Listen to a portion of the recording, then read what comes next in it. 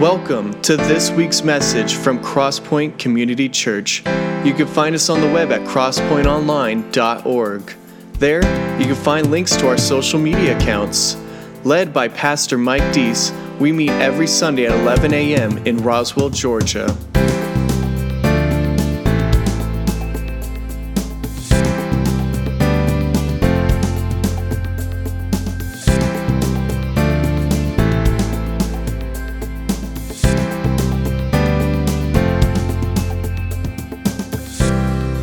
Now presenting this week's message. Mark chapter 14. Mark chapter 14. Can you believe that we're already 20 days into this new year? Huh? Here we are. We're January the 20 days into the new year. And so I need to back up to the first 8. Now, how many of y'all this past year, I mean, you know the tradition, and you did it this past year as far as having, collard greens, dried black-eyed peas, and then ham. How many of you did that on New Year's Day? Yeah. Now, and so everybody knows the story on that, right? Why you have collard greens? What's that for? More money. Black-eyed peas. More coins. Those are both money. Are you kidding me? No. I don't even know. I mean, hey, all I know is, and what's the black-eyed peas for?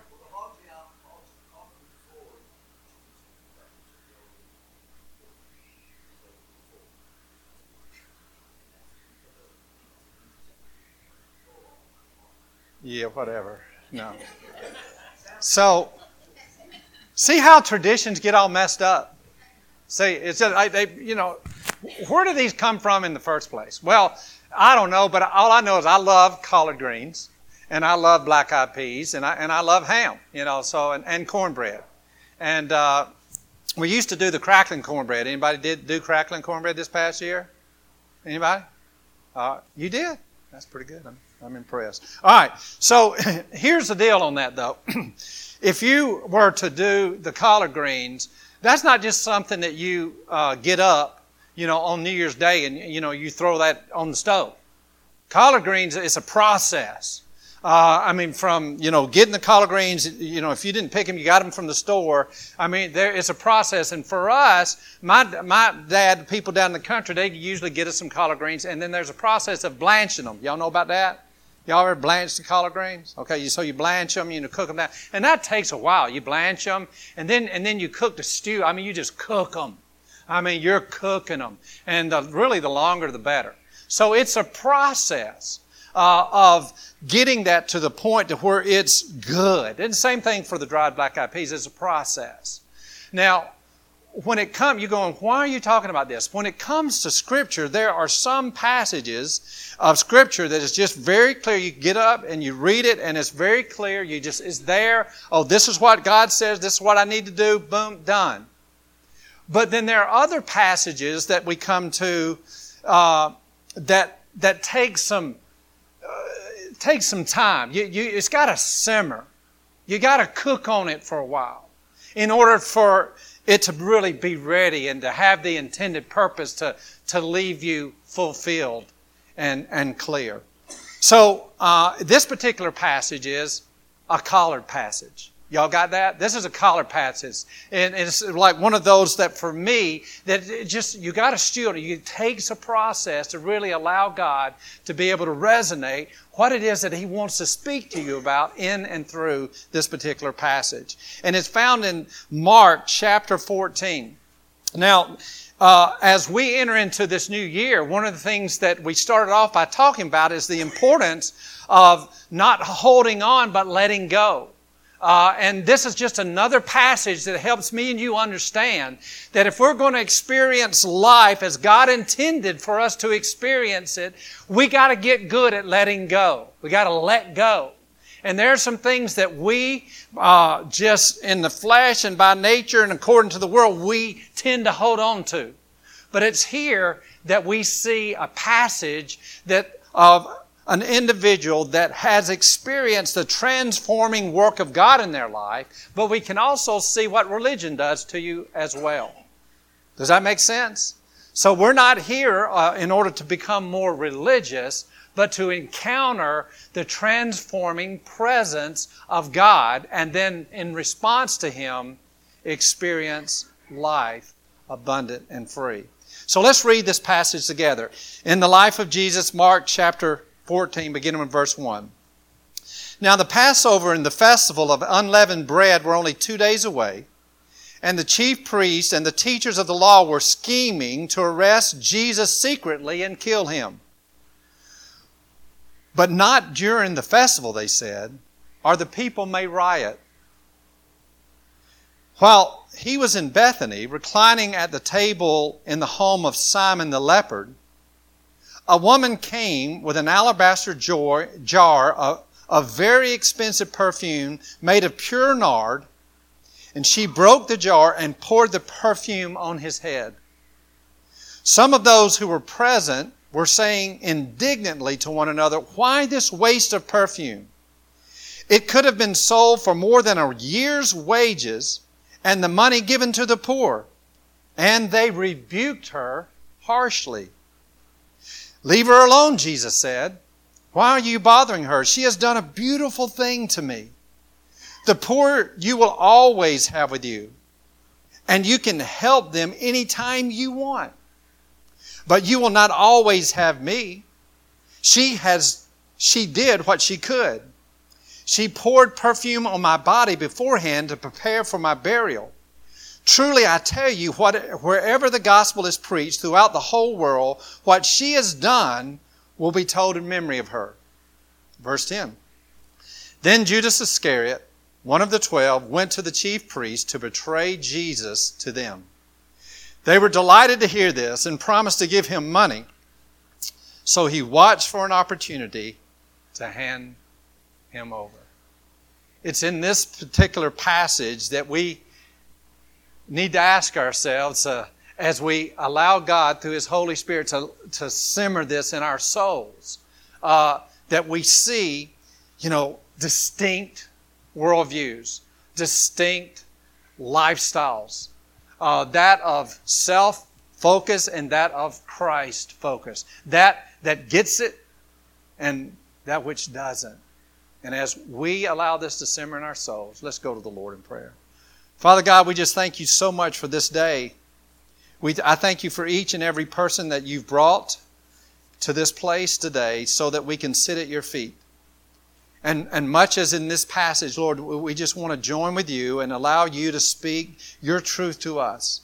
Oh, Holy Spirit, we acknowledge Your presence and we desire for Your movement in our hearts and in this place in a way that would allow us to experience that for which You desire for each and every one of us. Lord, I pray that You're glorified, not only as Your word goes forth, but Lord, as we are doers and responders to Your word today. For we make it our prayer in Jesus' name. Amen. All right, so this is one of the, again, one of the passages, as I was just looking at this, it's like, okay, Lord, it's not real clear what response You want out of me in this right here, right off the bat. It's not like a list of 1, 2, 3 things that, that I can do. What is it that You want to say in this particular passage? And as it marinated, and simmered and cooked down, it really came out to the title that you have there on your program is Extravagant Worship. Extravagant Worship. Now, where did that come from?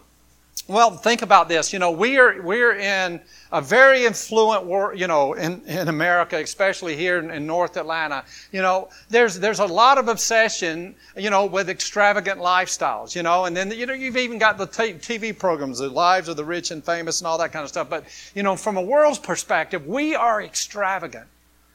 Extravagant. And really, as I was thinking about that, and looked at that word, I asked Siri, what does extravagant mean? And this is the reason I put this. Extravagant is this: exceeding what is reasonable or appropriate. And then it says, absurd. Really? Exceeding what is reasonable or appropriate. And then it added absurd. Webster says exceeding the limits of reason or necessity. So why would we even want to use that word extravagant? Because I think as we, again, cook this down, God will reveal to us that what He desires is worship. He created us to worship, and the only real worship is extravagant worship. A little bit of background for this particular passage. It's occurred on Tuesday of the final week of Jesus' life. So on Sunday, He had entered into Jerusalem, the triumphal entry. On Monday, He had cleared out the temple, from the money changers. And then this is Tuesday, 2 days before the Lord's Supper, 3 days before Jesus was crucified. And really, I think the timing of this helps bring it into perspective for us. And it's here that we again see these two different distinct approaches of life, diametrically opposed. So we see this in this passage as we pick up on it. Again, it's here during the Passover. Jesus has already stirred up the Pharisees, the religious folks, and they're out to get Him, and they're not going to do it right now. But while He is there, it says that He was here in this memorable event in the home of Simon the leper. And it's one that Jesus had healed. And the picture in the verse 3 right there, it says, while He was there, reclining at the table. Now, and I want us to kind of get this picture. They're reclining at the table, and the custom of that particular day was that, the women would not be at the table. And also that they didn't sit and eat, they have their chairs or whatever, benches or whatever it is, and sit and eat. They reclined to eat. So they were kind of on their elbow. So you're going, I'm just having a hard time visualizing this. Try to visualize my family about 15 years ago with all these 6 kids, when it came to mealtime. I mean, it was just, crazy. They were just reclining, laying around just at the table and eating. Here's Jesus and with these folks, and they are experiencing this fellowship together. Now, Jesus is savoring this moment, having this moment with them. This is the last week of His life. And during this meal, something unexpected happens.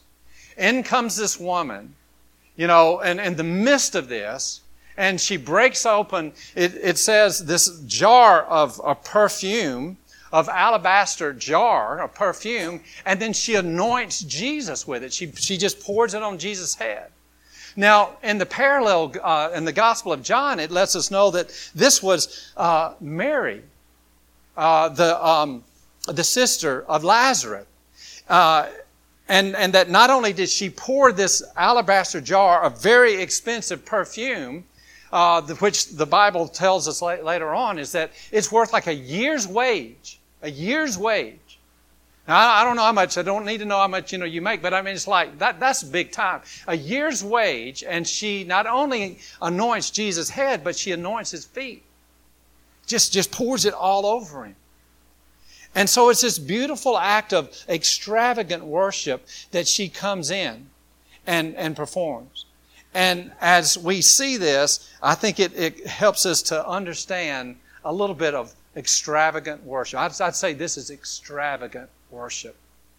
She doesn't care what's going on as far as, the expectations of the culture or the customs or whatever the case is, but there's this movement within her, and there had to be a little bit of preparation for this because she had to at least go get it. So it wasn't just spontaneous, but it was a desire that was within her soul, within her spirit, to lavish this on Jesus Christ. We'll look at this a little bit more.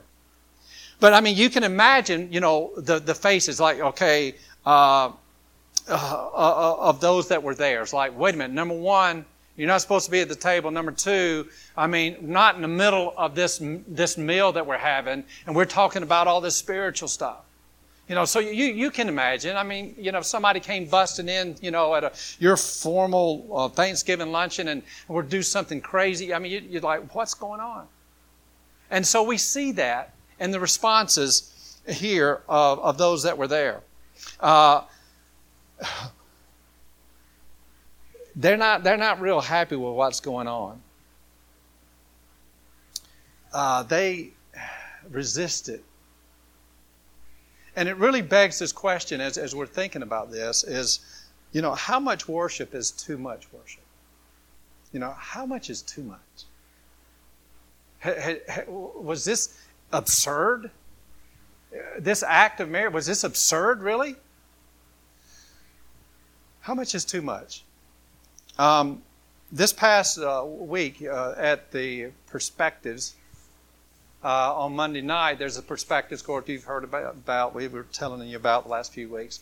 But the speaker made a great point, and if I thought about this before, I've forgotten it, and so it was good to hear it again. But it was just talking about the continuum as far as God and His desire for us as His children to be His witnesses in the world. And there are several different motivations that we would have to be witnesses for Him, to tell people the good news of Jesus Christ. And one is because apart from Jesus Christ, we're lost. And we need saving. One could be the lostness of people, but he talks about on the other end of the continuum is just the worthiness of God. We are created to worship, and He is worthy of our worship. And here's the point that he made. He said, I don't believe that Satan's real motive, and people being in hell is just to see them to suffer and all that kind of stuff. But he wants to keep people from experiencing the good news of Jesus Christ to rob God, who is worthy of worship, from every single one of those who misses out on the salvation of Jesus Christ. The worthiness of God. God is worthy of our worship. And in this particular moment, she lavishes this worship on Him. Now, verse 4 and 5, we see their response to it. It says, some of those present were saying indignantly to one another, why this waste of perfume? It could have been sold for more of a year's wage and the money given to the poor. And they rebuked her harshly. So here's the deal, and again over in John, the parallel passage in John chapter 12, it says that Judas was kind of the one that was leading that. But there were these folks that were rebuking her, that were going, this is not right. What's going on there? Let me ask you this. Have you ever been rebuked because of your love for Jesus Christ? Have you ever experienced that? Here she is. She's doing something amazing that we're going to see that Jesus says is a beautiful thing, and she's being rebuked by the religious establishment. She's being rebuked by even some of those that were following along with Christ. Mary acted, and the Judas jury reacted. And sometimes as we think about this, we could almost see a little bit of picture of Western Christianity, the practicality of it. See, the problem I think here is this, that their focus was really on their agenda. Mary's focus was on Jesus. They were saying, they were looking to Jesus like, okay, Jesus, almost as a means to an end. Lord, I'm going to follow you because I think that you can help make this better. And then yet Mary's this all-out, complete, extravagant worship. They weren't sensitive to Jesus' needs. Their focus was really on how Jesus could accommodate them, what Jesus could do for them. But Mary saw beyond that. She wasn't just going, what can you do for me today, God? What can you do for me today? And think about that. How often we go, Lord, it's all about, my life. But we're created for His story. His story. As followers of Jesus Christ, we need to be reminded of that this is His story. He's not just, this slot machine up there like, okay, help me in this, and help me get to this particular place. No. God, what's your plan? What's your desire? So here's Mary. She's sensitive to what's going on in Jesus' life, and I don't understand all that, but then she responds and she just lavishes her love and her worship on Him. And it's little wonder that she's sensitive to what Jesus' needs are, because the last 3 times that we had seen Mary, she's sitting at the feet of Jesus. She's at the feet of Jesus. Her only concern was her love and her devotion for Jesus. And here's the amazing thing. The most extravagant thing that she ever did, she did to Jesus. Let that cook a little bit. You know, the most extravagant thing that she ever did, she did to Jesus. Hey, think about the extravagant things that you've done. As I was looking at, thinking about the extravagant things that I've done, and I mean, we've done some extravagant things, right? The most extravagant thing that she ever did, she did to Jesus. It wasn't self-motivated. It was Christ-directed, Christ-motivated. Mary acts. They react to it, not liking it, scorning, getting on to her. But then we see the response of Jesus. Look at this. Verse 6. Leave her alone, said Jesus. Why are you bothering her? She has done a beautiful thing to me. Here's Jesus' praise of her. In her worship, he's going, guys, you've missed the point. You've missed it. Leave her alone. Yes, this isn't customary. Yes, this is out of the box. This is coloring way outside of the line. But this is worship. This is what it really is. This is why I created you in the first place, to have a relationship with you, and you're created to worship me. Not yourself, not your agenda, not your goals, but to me. I have plans for you. He addresses her extravagant act, and he says, she did this to me. And then he responds to their pious, point about the poor, and it was not sincere. He goes, yes. And it wasn't that Jesus is saying, I don't care about, no. He's saying, in his word, he says, as much as you've done it to the least of these, you've done to me. But he's going, listen, guys, the poor you will always have. But what she has done to me. You won't always have me in your presence. 3 days before my crucifixion. She has done what she could. The little rendering of that is what she had, she did. What she had, she gave.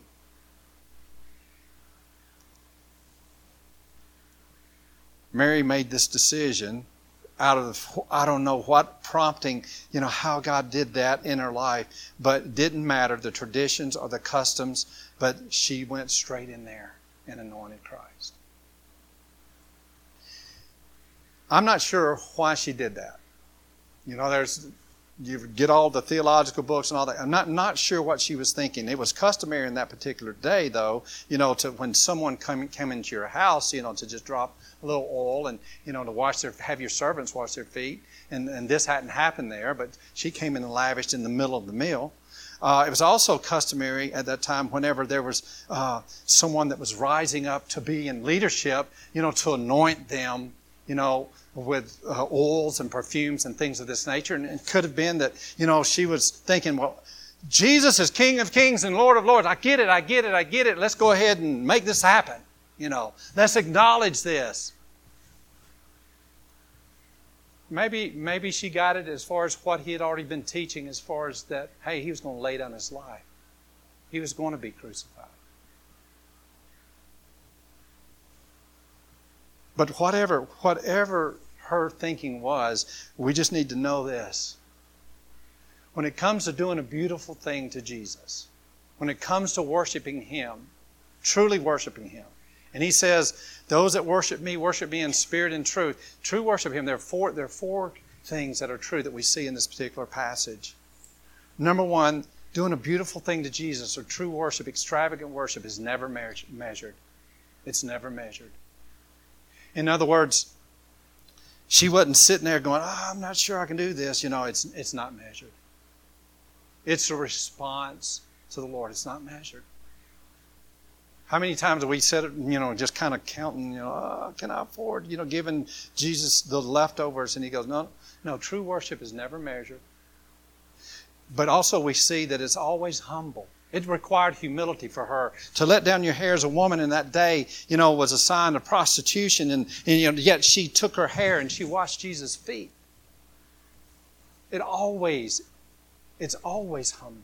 God opposes the proud but gives grace to the humble. It's never measured. It's always humble. And it's often criticized or misunderstood. When's the last time that you were misunderstood or criticized for your worship of the Lord? She threw caution to the wind and she responded because of the transformation that Jesus had brought to her life. She wasn't just religious, she had been transformed. It's never measured, it's always humble. It's usually criticized or misunderstood. But what we see in this is that it always points to the cross. Again, I don't know if she got it or not, but here's the deal. If you just respond, if you just do what God says do, whatever the prompting may be, He will use it to point people to the cross. That's what we see Jesus saying in verse 8. Look at verse 8. It says, she did what she could. She poured perfume on my body beforehand to prepare for my burial. What? What? If we just take God at His word, acknowledge that He loves us. He loves us so much that He sent His Son Jesus to live and to die for us. To let the cross be the backdrop of every decision that we make, to know how much we are loved.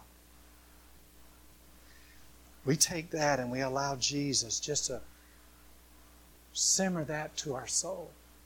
That we are loved and His desire is to come in to our condition and to know that we can't do anything to measure up. We can't perform good enough. We can't break a hundred jars of perfume and work our way into God's grace. We can't perform our way into it. We don't earn our way into it, but we come and acknowledge what has been done to us, for us, through the cross of Jesus Christ. The cross is an indictment on us saying, you are lost, you can't, only I can. And it's to come and to lay our lives down and our wills down and receive Jesus Christ as our personal Lord and Savior. She did what she could. And what she did pointed to the cross. It was a message of the upcoming crucifixion and resurrection of Jesus Christ. Extravagant worship, as we look at this, really it's not absurd. It's the only real worship. It's whenever we lose ourselves in who we are in Jesus Christ. My question as I was looking at this is, where am I in this story? I want to pose that to you. Do you see yourself in this? Do you see yourself in this story? As I was looking at this, I was like, I was feeling a little bit of conviction because I'm going, there's times I'm a little bit too practical. It's like, whoa.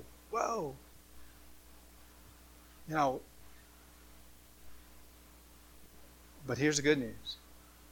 As a follower of Jesus Christ, if you are a child of God, there's therefore now no condemnation. There may be conviction, like, hey, wait a minute, you need to come to the place of letting me transform your life and your mind in a way to where you can live not a measured life. Not a measured life. Are you measuring what you're going to do for God? I'm going to do this right here. Whoa. That's backwards. Have you allowed pride to keep you from responding to in the way the Lord has led you to live, or something He's called you to do? You're going, I'm just a little bit, I don't want to do that. Because you're too focused on people. Are you afraid to be criticized? Are you afraid to be misunderstood? Is what you're doing pointing people to the cross or pointing people to the world? Do you see yourself in this story? I happened to read Oswald Chambers, My Utmost for His Highest. Everybody has ever said? It's just a little daily devotion, a very short devotion that on Friday morning. I read it on Friday morning.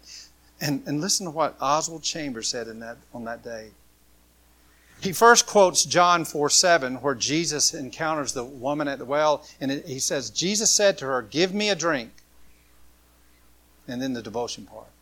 How many of us are expecting Jesus to quench our thirst when we should be satisfying Him? We should be pouring out our lives, investing our total beings, not drawing on Him just to satisfy us. In Acts 1:8, Jesus says, "You shall be my witnesses." That means lives of pure, uncompromising, and unrestrained devotion to the Lord Jesus, which will be satisfying to Him wherever He may send us. So it's taking and allowing, again, just as Mary. It's like, it's not focused on me, it's focused on Him. He goes on, he says, beware of anything that competes with your loyalty to Jesus Christ. And he says that one of the greatest competitors to true devotion to Jesus is the service we do for Him. It is easier to serve Him than to pour out our lives completely for Him. The goal of the call of God in our lives is His satisfaction, not simply something we do for Him. Do you see yourself in this particular passage?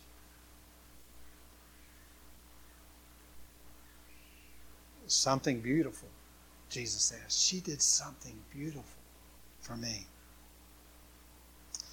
Anytime we come to worship, it's kind of tradition. So, we have a tradition. We come at 11 o'clock on Sundays. It's just like their tradition to have a meal, to be reclining at the table. And yet,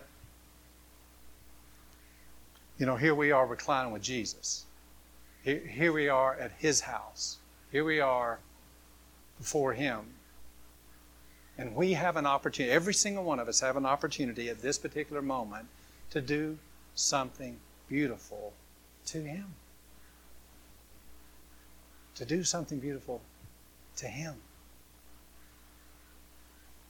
Not just like, oh, Lord, help. No.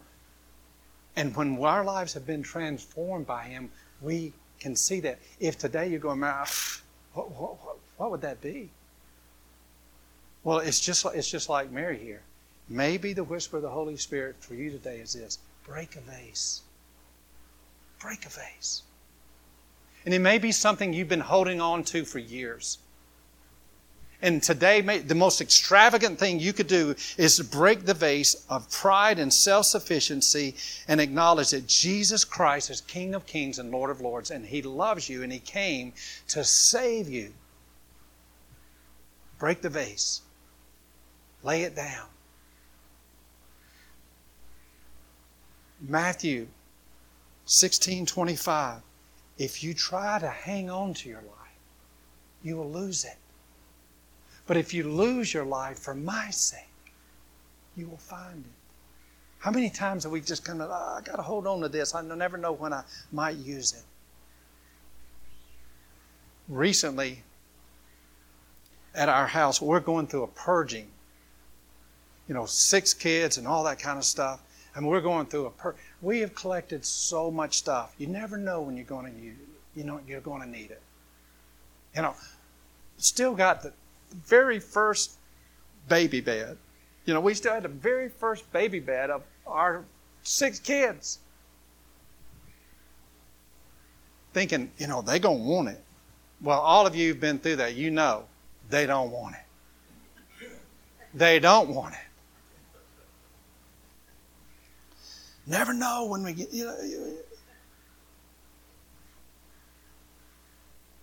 That's kind of measured, isn't it?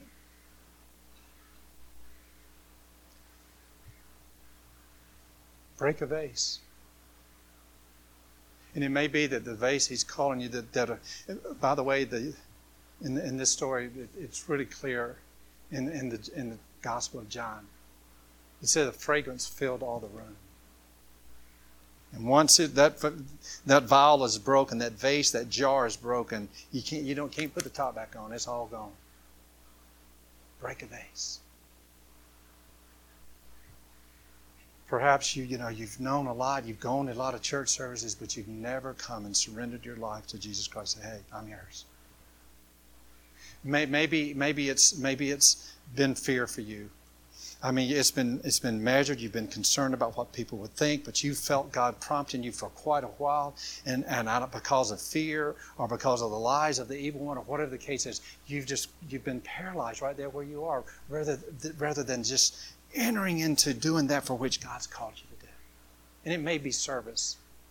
It may be some aspect of ministry, but you just feel, you're believing the lies. You feel inadequate. No. I can do all things through Christ who gives me strength. Break a vase.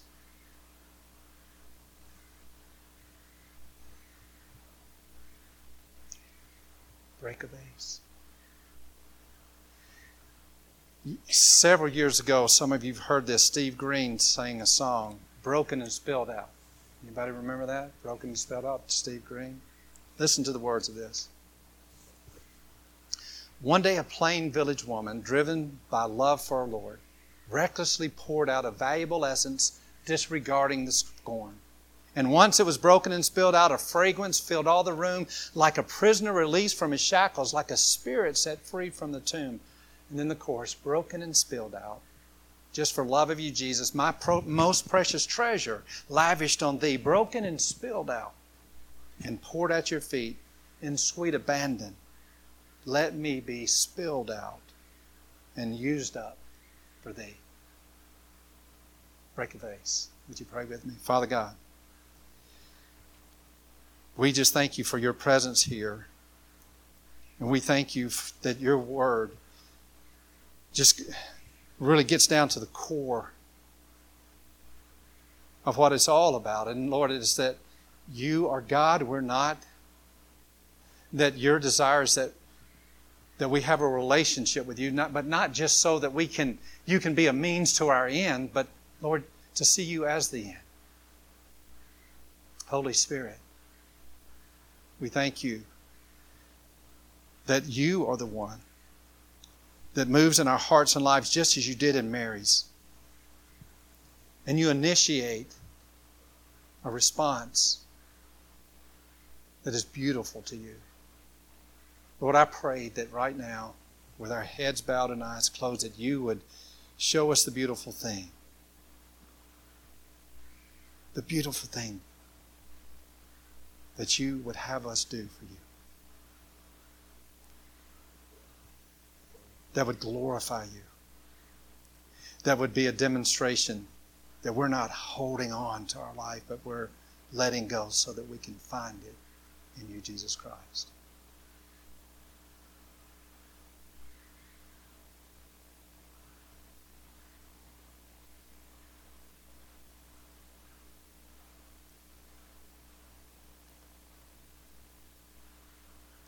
Lord, may we each,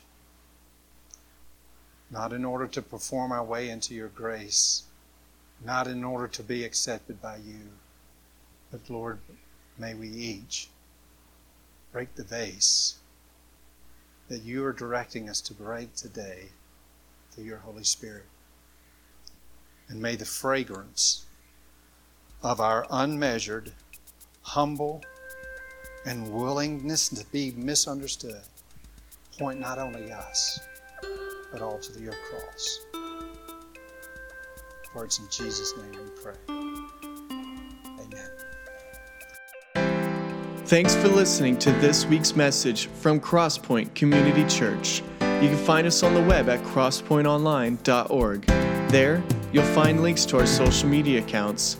We gather every Sunday at 11 a.m. in Roswell, Georgia. Tune in next week.